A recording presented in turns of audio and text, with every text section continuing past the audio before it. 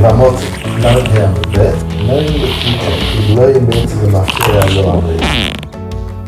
We constantly have to make assumptions about the future. We have to make decisions. We have to act in the present moment. And we have to assume what the future is going to be like. We get up in the morning assuming that it's going to be a normal kind of a day and that we're going to be healthy. We make plans for the next day and for the next week and for the next several years, assuming that we're going to be around and we're going to be able to implement those plans that we make.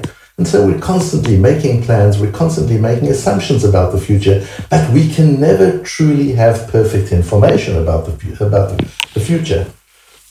Often, we even have doubts about the present moment, where we're not 100% sure about something in the present moment. It's not even about fortune telling, it's not even about the future. It's really about knowing what's happening in this very moment. And these doubts sometimes can become retrospectively clarified later on. For example, I might feel unwell. Do I have COVID or don't I have COVID? I might not know until I can get tested tomorrow. When I do get the positive test tomorrow, I know retrospectively that yesterday when I wasn't feeling well, I in fact did have COVID. And so the future is able to retrospectively clarify for me what my situation was at that moment in the past. In our Gemara, we have a somewhat more complex example of this. Let's go back to the Pasuk. We always start with the Pasuk. Look at this. Isn't it amazing how for many, many complex pages in the Gemara, we've been busy with one verse in the Torah, in Parshas Ki Teitze.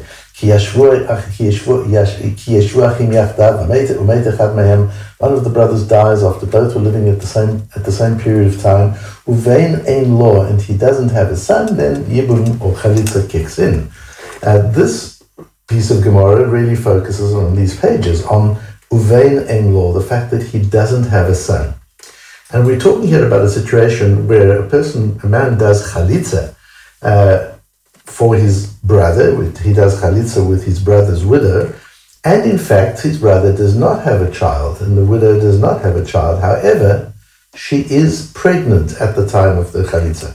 Now, he shouldn't be doing Chalitza at that time. He should wait for 3 months, as the Tosfos Yeshanim points out, before doing Chalitza, but he didn't. He did Chalitza right away. She's pregnant at the time and later on has a miscarriage. So it turns out, in fact, that at the time of the Chalitza, the brother was in fact childless. But he couldn't have known that at the time. It's only in retrospect, when the miscarriage takes place, that he knows for sure that at that time that he did the Chalitza, the brother was in fact childless and the Chalitza was a valid Chalitza. Or, well, was it a valid Chalitza? And that's a machlok. It's the difference of opinion between Rabbi Yochanan and Reish Lakish. Rabbi Yochanan and Reish Lakish, two Tanaim, the Mishnah period that often are in argument with each other. They loved each other dearly. They were brothers-in-law and they were chavruta. They were very, very close to one another. And they saw the world very differently. And we have the records of their different worldviews and how that impacts their understanding of halakha and of the Mishnah. Reish Lakish takes the view, as the Nemuchah Yosef explains, that the Nemuchah Yosef is one of the later Rishonim. The Ritva also takes this view, that the miscarriage tells us nothing about her status at the time of the Chalitza. It's true. It turns out in the end she had a miscarriage, and therefore the husband, the late husband, was childless. He did die childless. But it explains that the Nemuchah Yosef, the later miscarriage, doesn't tell us for sure that there was a flaw in the pregnancy, that there was a problem with the fetus at the time of the Chalitza. It could well be that at that time the fetus was healthy and the pregnancy could have been expected to go its full term. Something happened later on, after the Chalitza. Something happened to cause the miscarriage. We don't know whether the cause of the miscarriage was at the very beginning and therefore was present at the time of the Chalitza, in which case the Chalitza is valid, or the flaw, the problem that caused the miscarriage occurred after the Chalitza. And so the Reish Lakish holds the view that since at the time of the Chalitza, he couldn't possibly know whether this fetus was going to be viable or not. And even later on, when the miscarriage occurs, he still doesn't know whether at that time the fetus was viable or not. Therefore, Reish Lakish holds of the opinion that the chalitza is not valid. He had no right to do the chalitza at that time. Rabbi Yochanan's view is different according to the Ritva. The ultimate miscarriage informs us that the pregnancy was not to be viable. And it doesn't matter when the problem occurred. The fact is, when we look back, we now see at the time of the chalitza, he did chalitza with a woman who was the widow of a man who died childless. The fact that she was pregnant with a fetus that would miscarry later on doesn't damage the validity of the chalitza, even though that wasn't the right thing to do, but it doesn't damage the validity of the chalitza. It goes a little bit further the way Reb Shimon Shkop explains it in Sha'arei Yosher. Reb Shimon Shkop was my Rosh Yeshiva's Rebbe. We've spoken about him before.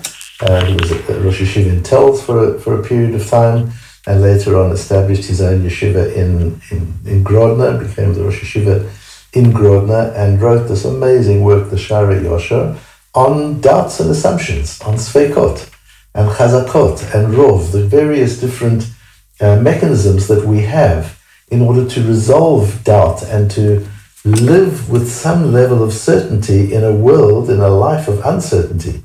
And that's the whole idea of Safek, of doubt, of Rov, going by a majority, of Chazaka, making assumptions about status quo and other assumptions. We'll look at some of that in tomorrow's Gemara. But for today, the Sha'arei Yosher says in Sha'ar Zayin Perek Yudchet, he goes into it quite deeply and says that at the time of the chalitza, the Yabam assumed his brother died childless, and that assumption was proven right according to Rabbi Yochanan, because at the end of the day, not only was it proven right ultimately, but at that time, he only had a fetus, and a fetus is not a child. The Pasuk says, Uvein ein lo. It's important to know that he doesn't have a son. At that time, at the time of the chalitza, he didn't have a son. It's true that later on, since the woman is pregnant, it may emerge later on that he did have a son.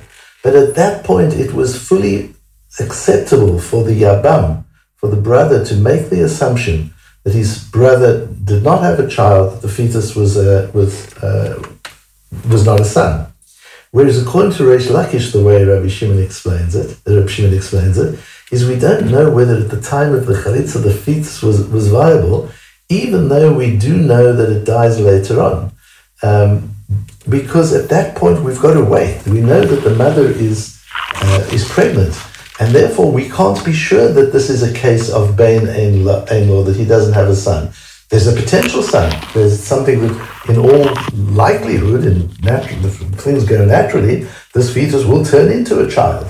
And therefore the husband, the deceased husband, may not have died childless. And we can't decide whether there's a proper place for Yibum and Chalitza until we've waited the time to see whether this baby is born or the baby isn't born.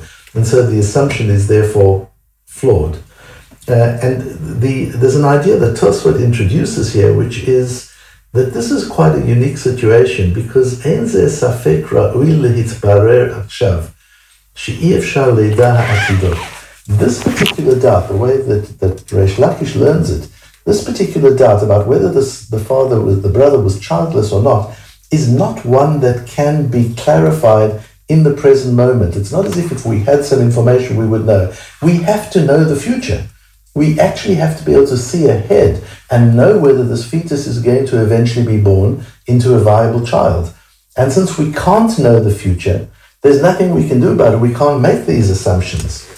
And that's what's unique about the situation. So Tosfos clarifies that there are different times. Sometimes you don't have information about the present. And missing that information, you can make some assumptions about what the present probably is. But sometimes it's not about information regarding the present. In our case, it's information regarding the future that you're missing. And you can't have that information. That information is not available.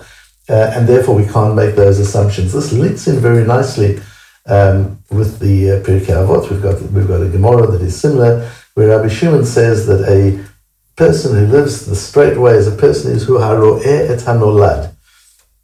Often translated as somebody who can see the future, or elsewhere in the Gemara it's Ezehu chacham haro'eh et hanolad. A wise person can foresee the future. And what's important to understand in that word haro'eh et hanolad is it doesn't mean can foresee the future. As Tosfos says, we can't foresee the future. We are not prophets. So what does haro'eh et hanolad mean? It means one who can see et hanolad, that which has already been conceived. It's not evident yet, but it has happened already. So in the situation where what we're lacking is clear understanding of the present moment, ro'eh et hanolad, by looking at trends, by looking at majorities, by looking at statistics, by looking at status quo, there are various tools that we have to make assumptions about the present. And we not only are we entitled to make assumptions about the present, we have to make assumptions about the present. There's no way we can live a normal life if we're not making assumptions about the present. An example that I often give is one drinks a glass of milk, you're drinking it from a cow, but you have no way of knowing whether that cow is a kosher cow or a trefa, whether it might have a lung disease which would cause it to die within a year, and therefore it isn't a kosher cow. How do we know? Until the animal is slaughtered, you don't know whether the cow is kosher or not. A shochet has to check it after slaughtering, and then he knows whether the meat can be used, whether the cow is kosher. But one day before it was slaughtered, we were drinking its milk. On what basis? Because we make certain assumptions based on majorities, based on norms. We make assumptions about the present. But as Tosfos says, we can never make an assumption about the future. That's called gambling. That's called betting, and we don't do that. We are ro'eh et hanolad. By deeply understanding the present moment, we can make assumptions about the future. But we can never make assumptions about the future when what we're missing is information about the future, information which isn't even available to us.